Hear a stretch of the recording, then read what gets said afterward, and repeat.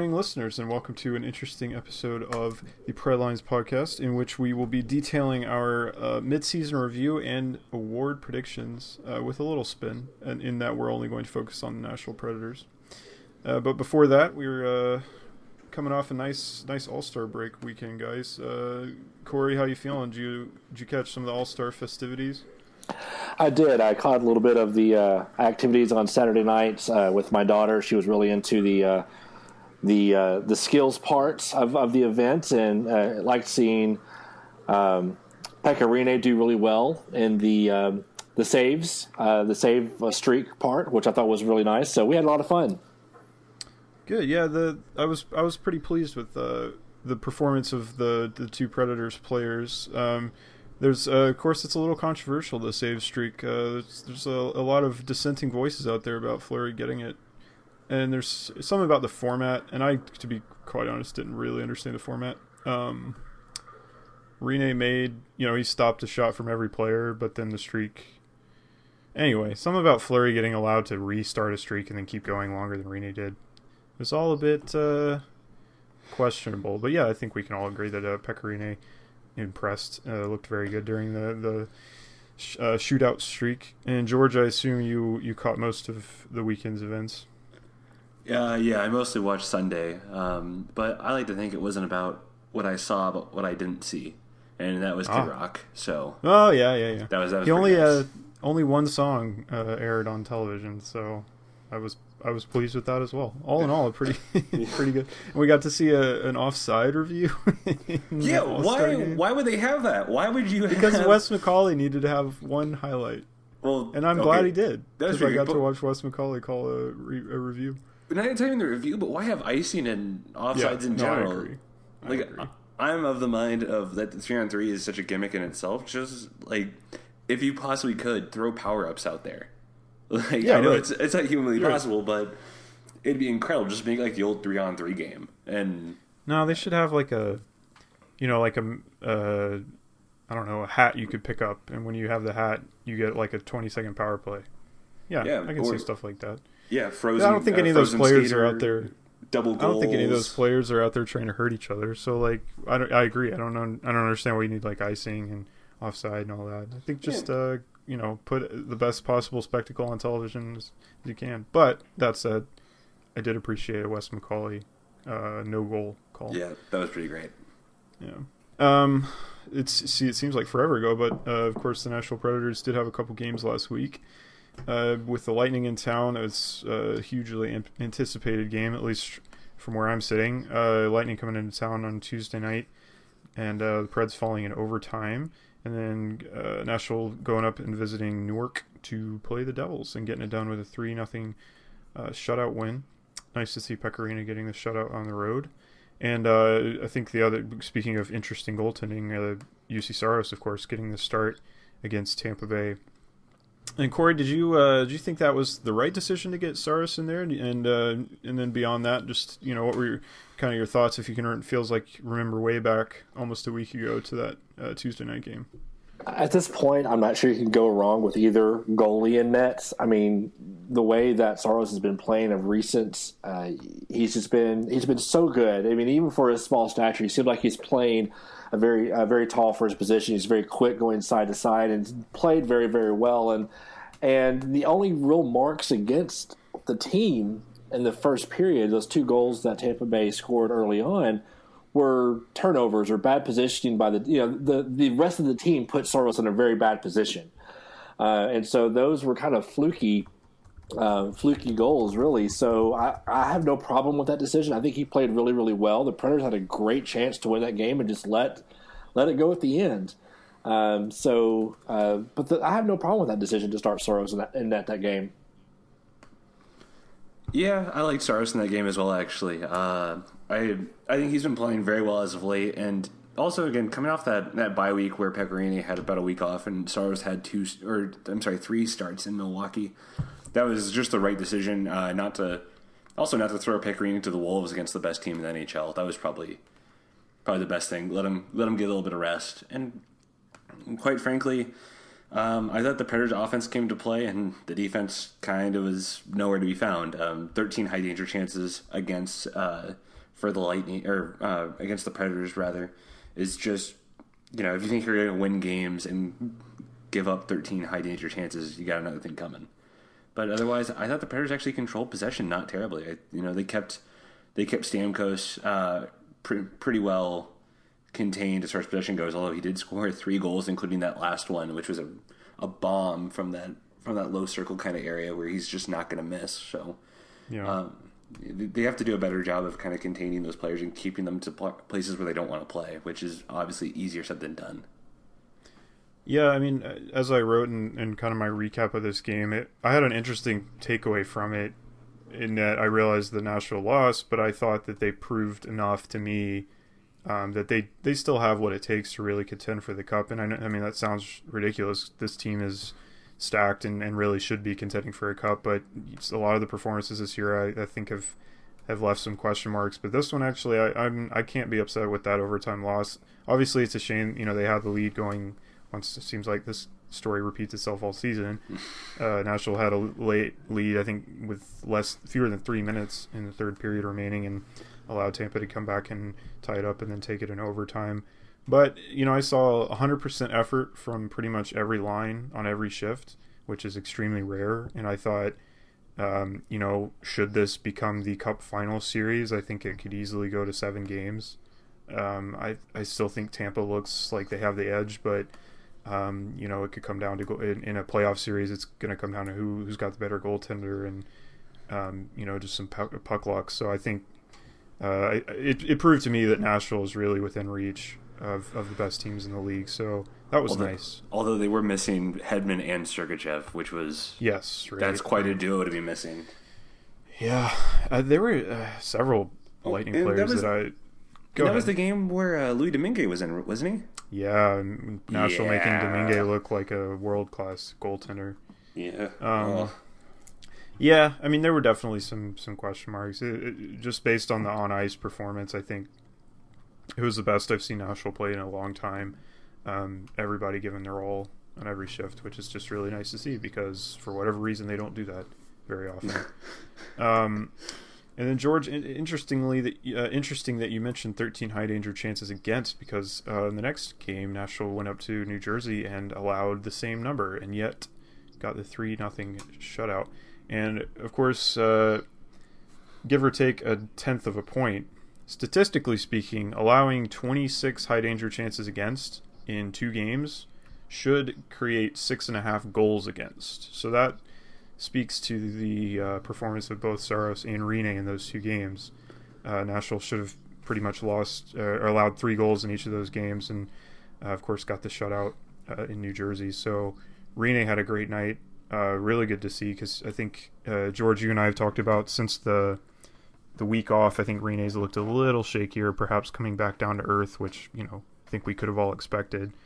But and as with Tampa Bay, New Jersey is very injured, missing a lot of their kind of top goal scorers. So and top goaltender. Nashville getting another kind of break, you might say, with a backup goaltender, and a very green one at that. I think pretty sure that was the Devils' his first goaltender's first start. Yeah. Corey, what were your thoughts on the shutout in New Jersey? Well, I mean, I like the fact that the team scored first and got another win. I mean, that's a trend that we've been seeing all season long with them. If they get a goal first, they're typically going to win the game, and it looks. The one thing I like is we're seeing people like Mattias Ekholm and Victor Arvidsson and PK Subban step up and score in times where we've needed someone to step up. We've been missing Forsberg for a long time. We haven't been getting a lot of production on the forward lines as much as we want to.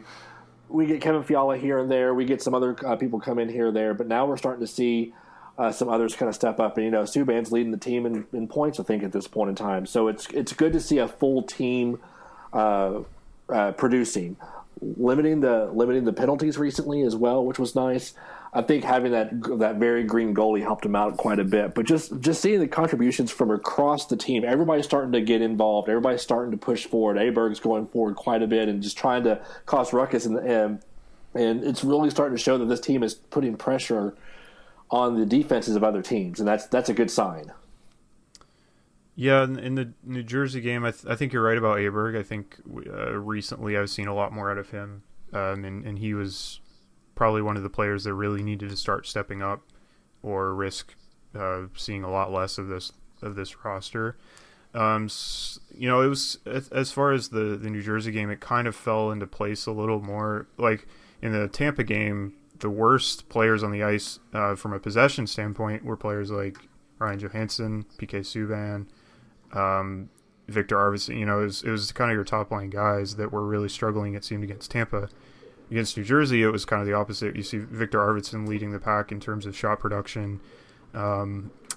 Players like you mentioned, Matthias Ekholm, Craig Smith getting up there. So it was kind of more of the business as usual. Very, very dark coloring around the net, so still allowing quite a few of those chances right in front of the goaltender.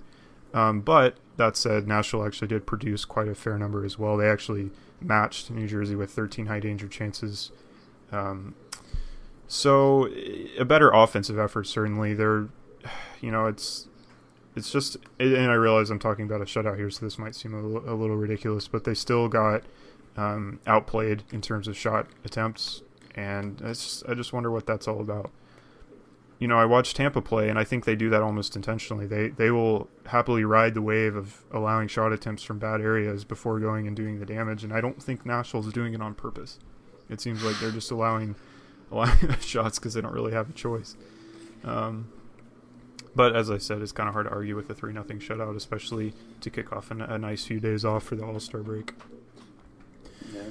I kind of like your thought there about accepting low danger chances and just kind of allowing those shots to happen. And I 100% agree with you that could be a strategy if it weren't for the bright red volcano around the net. Right, exactly. Where a lot of those are just high danger chances, and it's not good. It really isn't. And a team where it was NHL goaltender's first ever start, and without Taylor Hall, I mean, they shouldn't have given up this much offense. But again, it's hard to complain when they won 3-0. I know that's and they won't fix anything because they won 3-0. So. And I don't want to, this is a Predators podcast. I don't mean to keep talking about the Lightning, but I watched their game. They played the Blackhawks the night before they came to Nashville, and I was just absolutely floored by their performance because in every way it looked like Chicago was the better team in that game until you kind of look back. Chicago lost 2-0, and afterwards you kind of look back on things and kind of debrief the game, and you realize that was Tampa's strategy all along.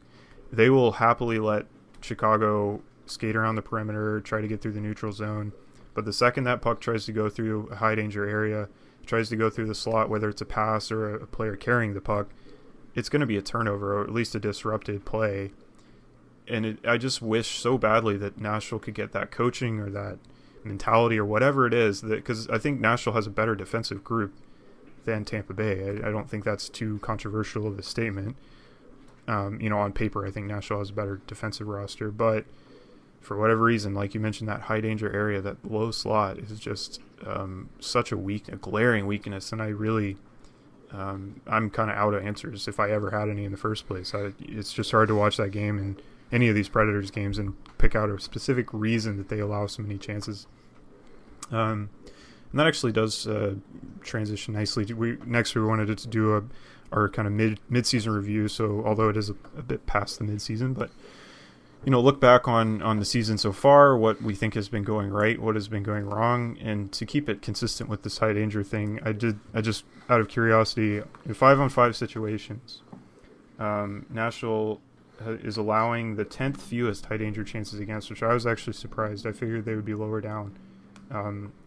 But they're producing the 4th fewest high danger chances, so that their ratio is actually, I think, maybe 21st or 22nd in the league. So not what you would expect from a team that's challenging for first in a very good Central Division. So, Corey, what do you think offensively, with that in mind, the fact that they're so low with high danger chances created? Do you think there's something offensively that's going wrong? Are these lines correct, or is there still kind of room, or or is it just down to individual effort? That's a really good question. One of the things that bothers me about the offense is how often they rely on a defenseman out towards the blue line to fire a shot in and get a rebound. There doesn't seem to be a lot of motion going in towards the center of the ice, no types of gives and goes, nothing like that. I think it's just an offensive philosophy that is we're going to kind of create a screen around the goalie to kind of impede his view. We're going to take some shots, and then we're going to pounce on a rebound. With Tampa Bay, and I know we're going back to this again, I've watched a few of their games this year, and they're tacticians on offense. They pass back and forth. You even saw it a couple times during the game versus the Predators where they would pass kind of each other, create some space, and then find the open shot. It's more of an offensive philosophy, I think, of let's use our talented offensive production and their defensive players to create rebounds for us. And I think that's one of the reasons why we see less high danger chances. There's not a lot of drive to the net with Johansson or Forsberg or Arvidsson or even Turris, some other players. And we need to see more of that coming in the rest of the season, especially when everybody gets healthy and starts getting that chemistry rebuilt where it needs to be. Yeah, I can see that. I'm of the mind that one of the things that made the Predators so successful in the playoffs and so successful in the regular season last year was that they had a defensive core that was so willing to jump in and so willing to kind of make plays, especially behind the net. And I think we saw it a little towards the beginning of the season, but we haven't really seen it since. Is a lot of the defense is just kind of content with staying back, which is by no means a bad thing, but when they were creating a lot of your offense, that can kind of be a good reason why this is drying up. I think a lot of it goes back to last season when Roman Josi was concussed, and he was concussed behind, I believe it was behind the net, and it was in the offensive zone. And since then, I think we've kind of seen a little timidness from him going back to that area. Matthias Ekholm as well. I've heard the joke many times that he was the best power forward on the team last year in the playoffs because his willingness to go into the corners in the offensive zone and just bang bodies and just kind of puck retrieval and to push the area, and that kind of cycle really threw defenders out of position, and just the ability to kind of move and not let defenders play a kind of man-to-man system, but also not let them play a zone system often caught people out of place, and in doing so they were able to create chances. And so now that they're just kind of they're not really moving, and defensemen aren't really kind of after they lead the rush, you kind of see them sag back and just start to just play normally. I think that's really hurting their offense, and I wonder if I don't necessarily know if Forsberg's going to change that at all, but I wonder if that has more to do with the players or the coaching. And for my money, I would have to guess coaching. Yeah, I think that's been kind of the common denominator for me is just it comes down to coaching. I think when you look at kind of each of the aspects of this team, offensively, I think they're relying a little too much. It's gotten better, but I think still relying too much on a power play, not getting it done quite as often in 5-on-5. Well, defensively, have you seen their Sean Tierney is this great writer and this great mathematician that does stats work, and one of the things I always see is after every night he'll update the expected goals for versus goals against at 5-on-5, and the Predators are continually giving up more or expected to give up more goals for than they score at 5-on-5, and it's purely by the power play that they've stayed afloat. Not even just stayed afloat, that they've stayed ahead in the division. I think goaltending. I mean, I think the goaltending has just been overperforming on every aspect. They have a high danger saving percentage of like 89.84. I mean, geez, that's almost 90%. So that's about 12% higher than league average. So yeah, pretty much one in every. Well, that's not really how math works. I'm trying to think of a different way to phrase that than just 12% more, but that's a lot. It's quite a bit higher than the league average. So goaltending has been good. Defensively, I think they've been Swiss cheese. There's only two teams higher in high danger save percentage. And it's the Dallas Stars and the New York Rangers. Wow. So the Stars get it coming from horrendous goaltending too. Pretty much the best in the league. Coaching wise, I think I don't know. I've never been a hockey coach. I've never really I'm not good at hockey strategy. I can break down what happened. It's hard for me to plan what should happen. But I can tell you there are issues with his coaching. I was hesitant to do that because I tend to kind of try to protect individuals on this team. I try to not be too, critical of individuals. But after this many games, when these issues have, if anything, gotten worse, you just gotta wonder. I mean, the power play has deteriorated, in my opinion, and I don't know how that's possible. I don't know why the power play would be getting worse as the season progresses, unless teams have just figured it out. But it's just frustrating. It really is, because it feels a lot of the time like this team is a lot of untapped potential. We see the individual names on this roster, and you just think this team should be steamrolling their opponents. And more often than not, they're losing 4-3 in overtime because they gave up a very late goal, that sort of thing. So, Corey, do you think the coaching staff needs to be held accountable for this? Is this on the players? And again, as with everything, we're talking about a relatively successful team.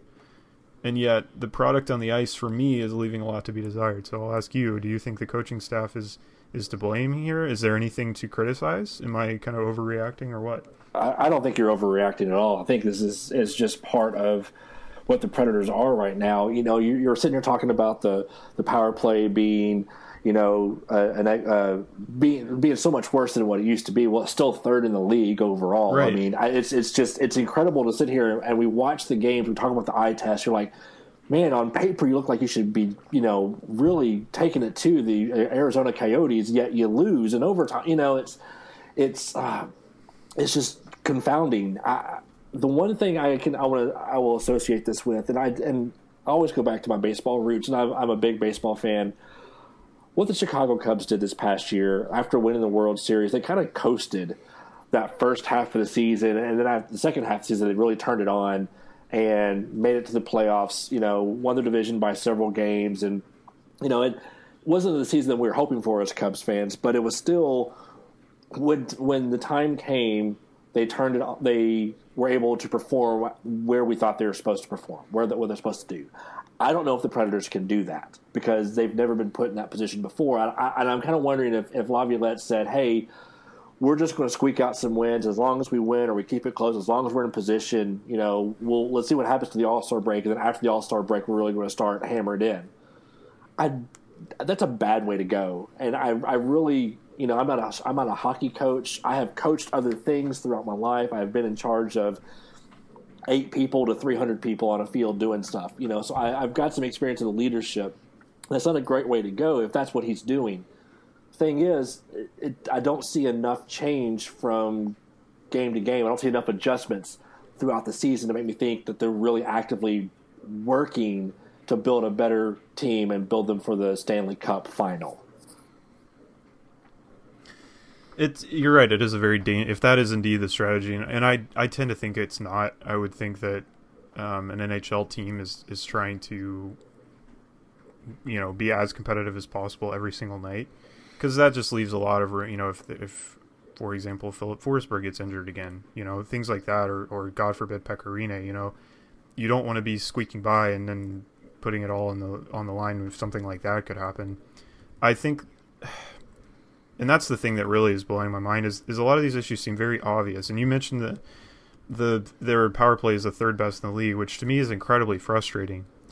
Because and I've looked at I rarely look at power play stats, but I have I broke it down because I really did want to understand how it's third in the league if it looks as bad as it does. And they're pretty much middle of the pack or below average in every individual category when it comes to the power play.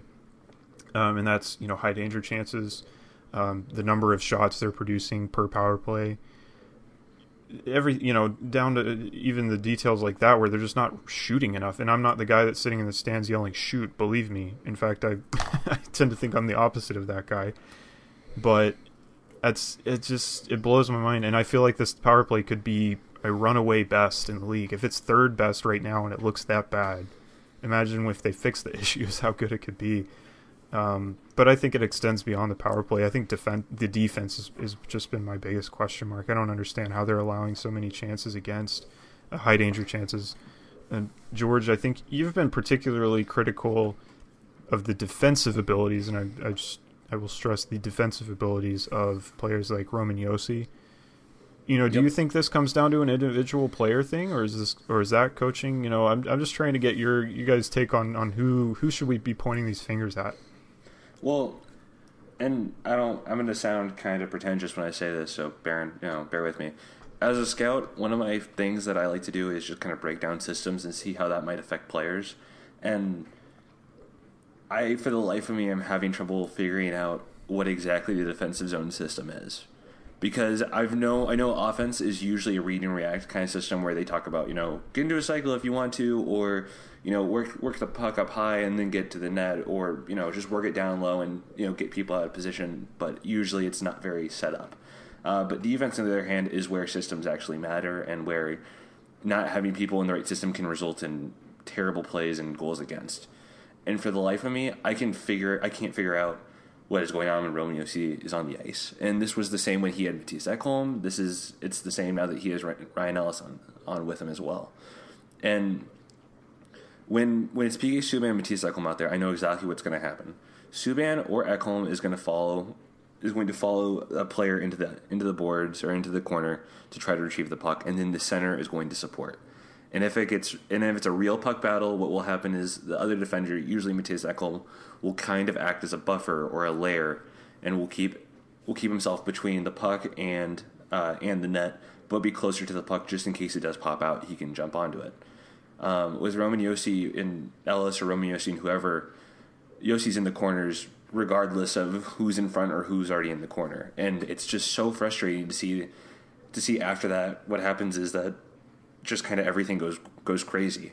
And sometimes it works, and sometimes the puck squeaks out to Yossi or to Mattias Ekholm or to whoever's in center, and the puck's going down the ice. But most often than not, the puck squeaks out to one of the forwards who's outnumbering, and then the opposition usually gets a quality shot because there's someone in front of the net that really has no one on them.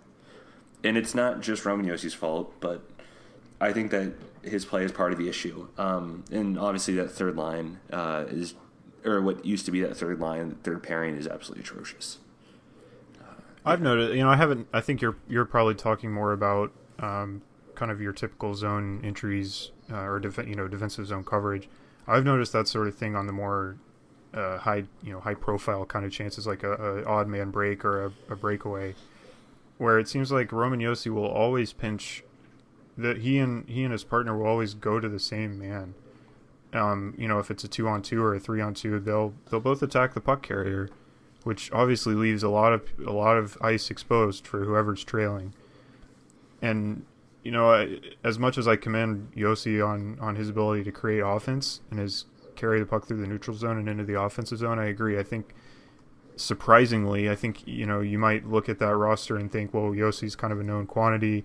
He won't be a question mark, but I think defensively, I've noticed some of these same issues from Roman Yossi, and as the old cliche goes, your best players need to be your best players, and to have the captain of your team, a defenseman, be kind of one of the weak links on defense is really puzzling, unless that's just the system that they've created, is that they value his ability to transition so much that they're going to decrease the responsibility defensively. I'm not really sure.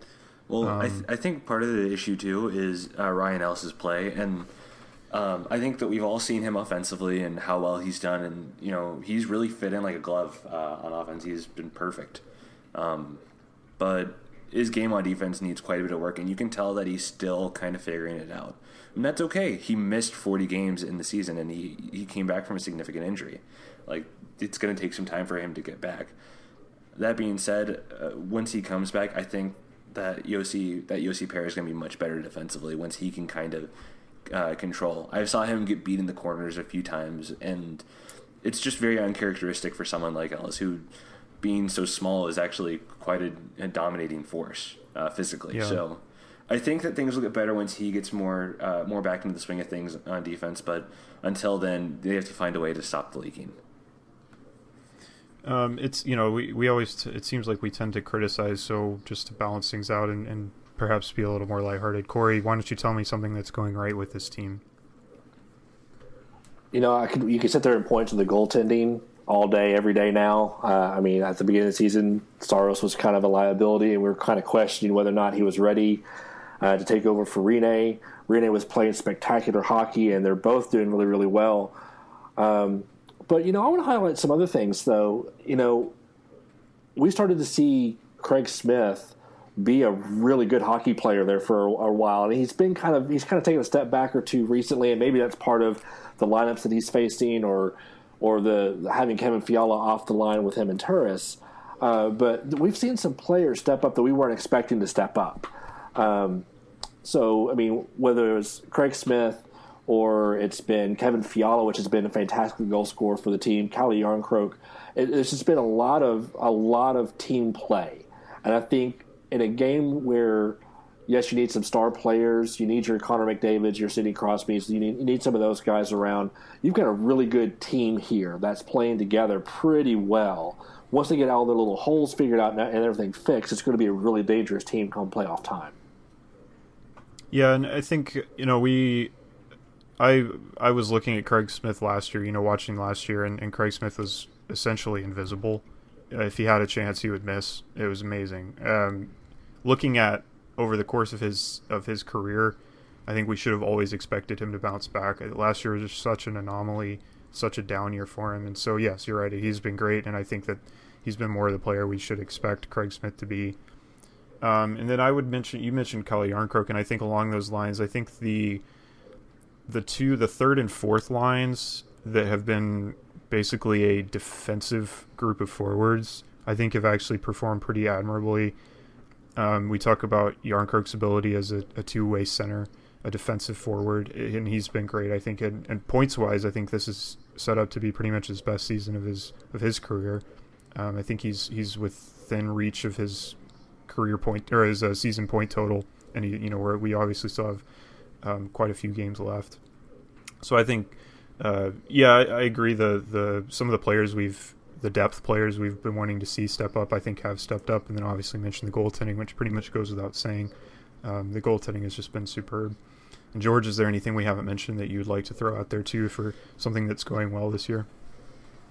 Kevin Fiala, I know you guys talked about him, but I just wanted to second that. He's just been so good, and he's going to be so great. And when the next expansion draft comes in 2020 or 2021, the Bears are going to have a really tough decision to make between keeping him or Arvidsson. So that'll be fun. Well, and I think they've confirmed that Seattle will have the same expansion rules as Vegas, and obviously Vegas has built quite a good team, at least in the short term. So, well, of course they had their pick of all-stars. Oh my God, Jesus. And then I guess I can't think of a really good segue, but on a more lighthearted note, talking about as I mentioned kind of at the start, we wanted to do some of these mid-season awards. So, all the individual player awards that the NHL it gives out every year. Of course, in this version, we would imagine them only being given to Predators players. So the first one, and before you, please don't write hate mail. I realize this is a misuse of this trophy, but the Calder, which we are defining as the first year with the Nashville Predators, not a rookie, but a first year with the Predators. And I'll get us started. I have got Kyle Turris, who I think has sort of done his part to shape the identity of the team this year, and just cemented the fact that they have solved the center depth issue. Cooled off quite a bit recently, but I think in terms of possession, he's still been a very solid second line center every night, and obviously kind of unlocked Kevin Fiala and Craig Smith. So I'm going to give that my quote unquote Calder to Kyle Turris. And Corey, why don't you lay your pick on me? Well, I'm going to go something rather unconventional here. I'm going to go with Scott Hartnell. First year back with the Preds, right? Well, he is first year back, and the way one of the things I saw from him that I really liked early on was when players on the opposing team were starting to mix it up with like Victor Arvidsson or a younger player. Hartnell was right there in the middle to be like, no, you're not going to bully my boys around. You're just not going to do it. And he's got his 7 goals. He's only got a few assists, but he's been willing to really mix it up a little bit this year. And I think that's been a really great player for the team to have on those second and third lines as we've progressed through the season. Just that veteran presence and that willingness to be tougher at times. That's a good choice. I actually totally spaced on Hartnell because, like you mentioned, he has been a Predator before, but of course this is his first year back in quite a while. I'll probably never forget the breakaway goal he had against Arizona a couple weeks ago, and I just remember thinking, oh, this is already the weirdest game I will see this year if Scott Hartnell is scoring the breakaway goal. And then George, who's your quote-unquote Calder first year with the Preds pick? Alexei Emlin. Ha! Huh. No, I'm joking. It's Kyle Turris. Yeah. Okay, thank God. Yeah. It's like I'd love to hear your explanation of that. Yeah. It's a little funny that we had to shape the rules to kind of incorporate actual players, because I don't think there's any rookie on this team, is there? No, I don't believe so. I think Fiala's the closest thing they have, and he's not a rookie, so. Yeah, I was going to say. So it's funny that we had to shape the rules, or reshape the rules, rather, and we still only have like 3 or 4 players that you can actually pick. Right, yeah. Yeah, not a huge sample size there, I guess. Otherwise, Brock Besser, fight me. Right. Yeah, Brock Besser for Calder. Yeah, I think you're probably right there. That guy, speaking of, I think what did he take home, $550,000 from this past weekend? Yeah, I think it's contract bonuses and yeah. So, yeah, good for Besser, and I agree. I think perhaps league wide, I think maybe he'll be the winner of this Calder Trophy come the end of the year. The next one perhaps is a little, there are at least more options to pick from, is the Rocket Richard. So I would go with, I think Philip Forsberg. I realize he's missed about a month now, over a month actually, due to that injury. But I think once of course we're on February Eve, or almost on February Eve. So normally all of his point production comes from 1 month. This year it's been a little more spaced out, but maybe he'll still turn it up next month. We'll see. So I would still give it to Philip Forsberg. Corey, are you got another choice there? I'm gonna go off the board again. I can't help myself here, but I'm gonna go Craig Smith. Okay. I think when you get Fiala back on that second line with Turris and Smith, it's going to open things up for that line a little bit more than what we've seen. So once Forsberg gets back and depending on what happens with all the lines, but I think putting Fiala back on that second line is going to be really handy for him, and we're going to see Craig Smith kind of step up the second half of the season and be a little bit more proficient in the scoring department. And George, your pick for the Richard? Pick from Richard would be Kevin Fiala, 15 goals in 45 games, and he's only getting better. He was notoriously snake bitten to start the season, but his play is just incredible. And I think in my very non-expert opinion, he is the play driver. He is the straw that stirs the drink, so to speak. And we've seen it depending on no matter what line he's on.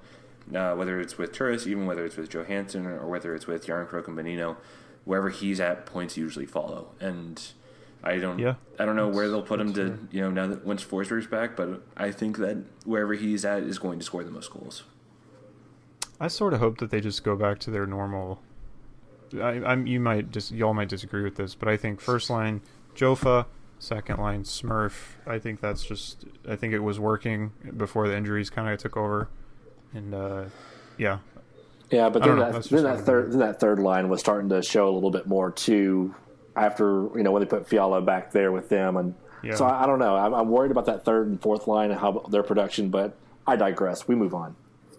Yeah, the Norris Trophy, and I think this is probably a top 3 pick in my opinion for league wide. I'd go PK Subban for the Norris. I don't know exactly why he's not getting a whole lot of recognition for this on a national stage.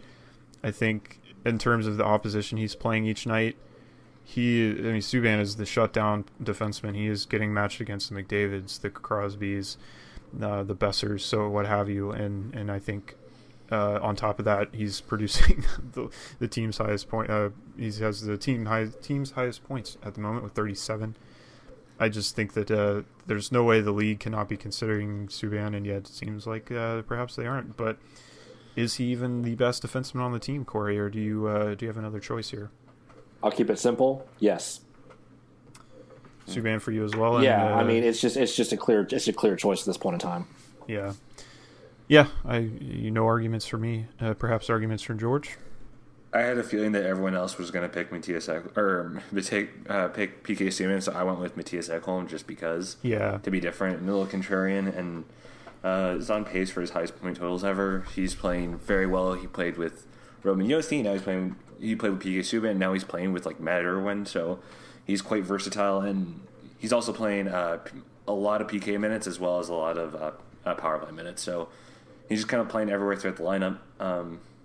This year is really weird for trophies, especially for the Norris, because in my mind it's going to be given to John Klingberg over in Dallas. But yeah, a lot of people were talking oh, he's not that good defensively, and I'm kind of when has that ever stopped? Us talking right, about it's highest point total from a defenseman. Period. Yeah, and I mean I like Erik Karlsson a lot. I think that he's gotten much better defensively in the last 2 years, but he's never been bad. But I never thought he was the best defenseman or the best complete defenseman. And then Drew Doughty got it, when he was Dude Doughty.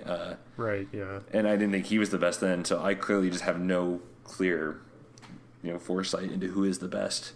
It'll probably be Doughty again, though, just because of how good the Kings have been if they make the playoffs. But, I'm holding out hope for my boy, Marc-Edouard Vlasic. So right, yeah. I'm hoping to your roots. He's the one shark I'll stand for. There you go. Selke Trophy. So the best defensive offenseman. I'm sorry. Do you mean the Patrice Bergeron Trophy? Yes, I do mean the for those of us who aren't Bruins fans. Yes, I do mean the Patrice Bergeron. And I mentioned my pick, I think, to George earlier, so I'm going to change it just to put you on your toes, and I'm going to give it to my secret favorite National Predator, Austin Watson, who just grinds it out night after night. Penalty kill, blocking shots, whatever you ask of Austin Watson defensively, he gets it done. I'm going to have to go with him for my Patrice Bergeron Trophy. Let's catch it Corey? I'm going to go Calle Jarnkrok because I simply think if I look at the stats correctly, when he's on the ice, the Predators have outscored their opponents by 15 goals. Or 50, wow. Yeah. And so if you're thinking a defensive offenseman, then you're looking for someone who is not only scoring on their end, but keeping the team's not allowing the opponent to score while they're on the ice as well. And I think that would be a great time to bring up Calle Jarnkrok. Yes, and I will admit that Jarnkrok I think was my first choice, but for the sake of diversifying and also representing one of my favorite players, I went for Watson. And George, my one of our fellow Jarnkrok defenders. Your thoughts on the Selke Trophy this year? First off, it's going to be Jarnkrok because wingers don't win Selkies. It's just the law of the land. If yeah, that's fair. If there was any justice, Marian Hossa would have gotten a few, but I digress. I actually put up Philip Forsberg because as good as he's been offensively, he's just actually incredibly good at not letting defenders in his own end get shots or passes off.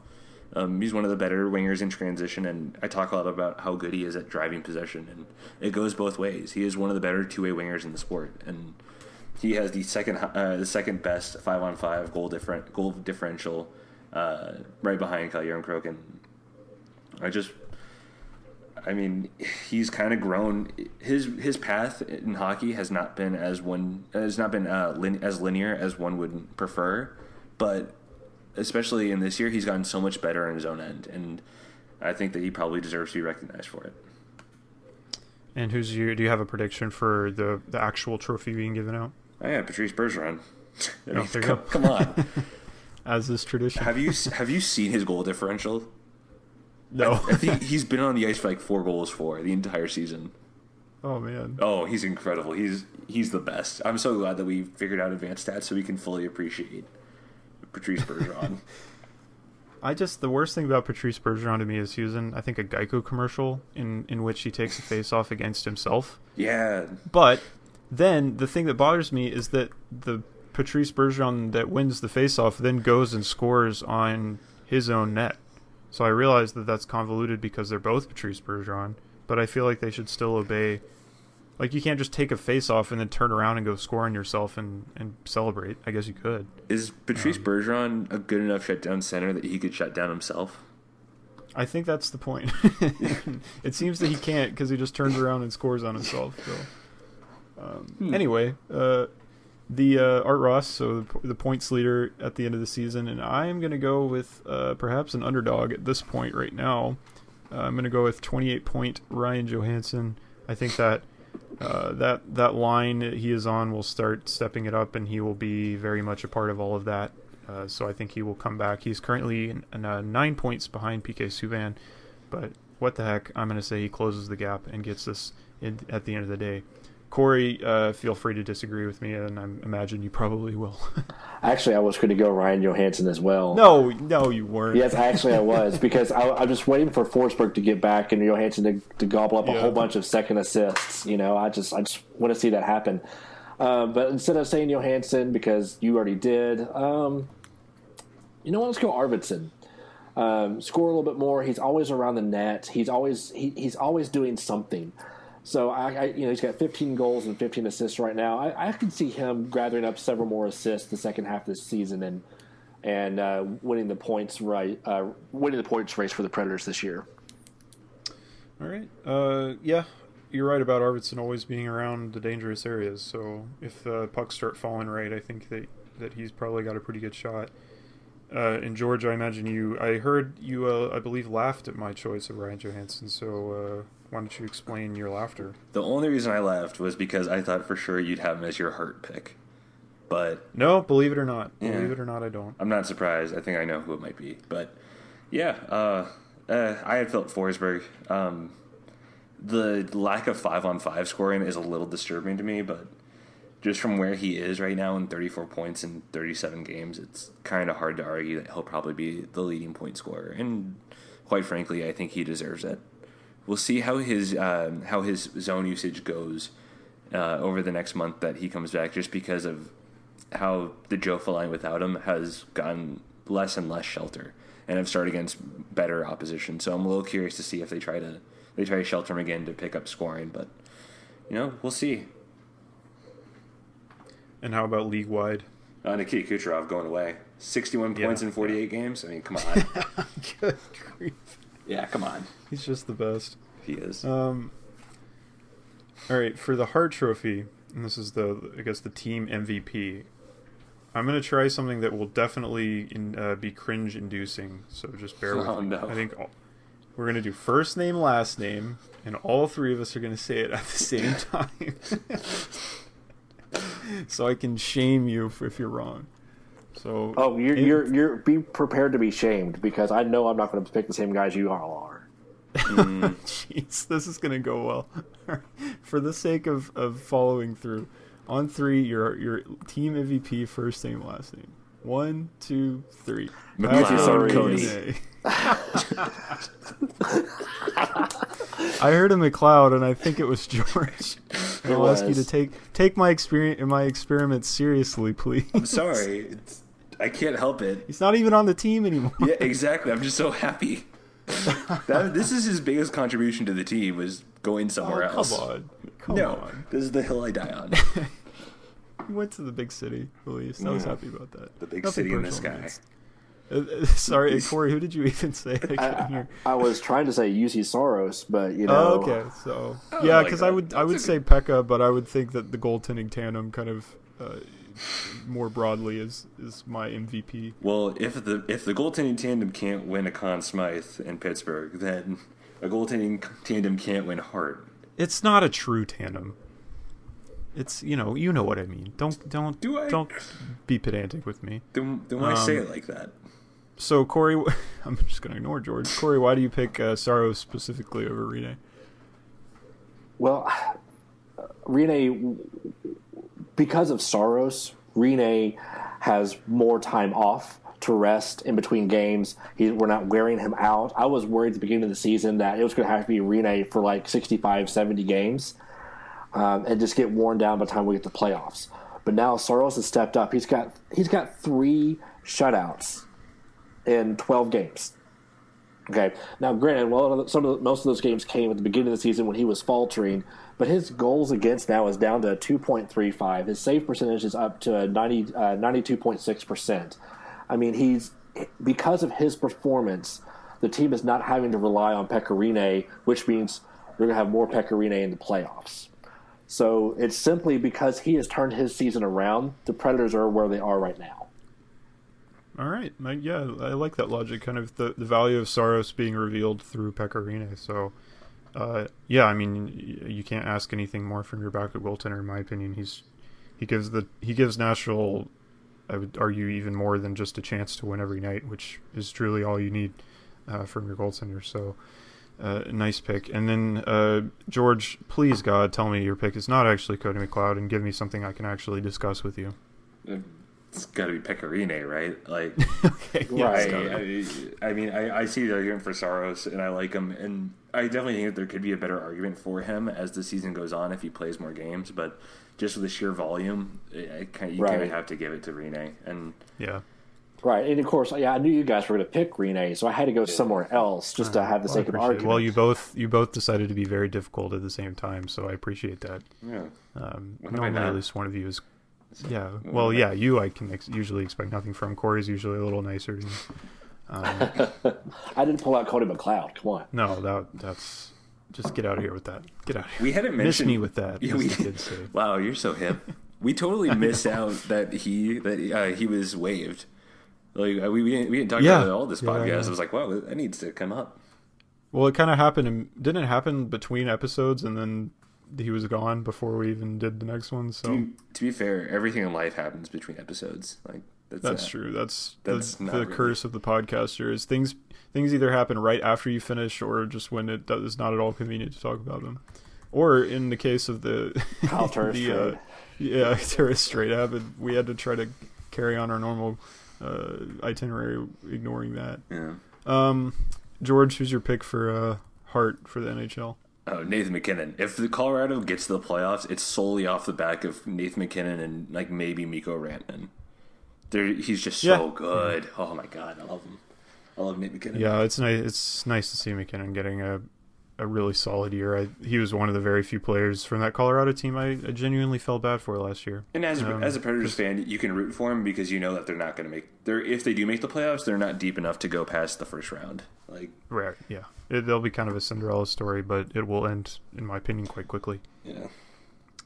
All right, I guess in the interest of time, we should probably pivot and look at the more immediate future, so the week ahead. Tuesday night, the big rival, the Chicago Blackhawks, coming into town. Then Thursday night, it's Los Angeles, and on Saturday, a rematch against the New York Rangers. So a week of, I think, still solid, although somewhat faltering opponents. The Blackhawks especially, I think, the bottom feeders of the Central Division this year, although the Central is sort of a peg higher than the other divisions.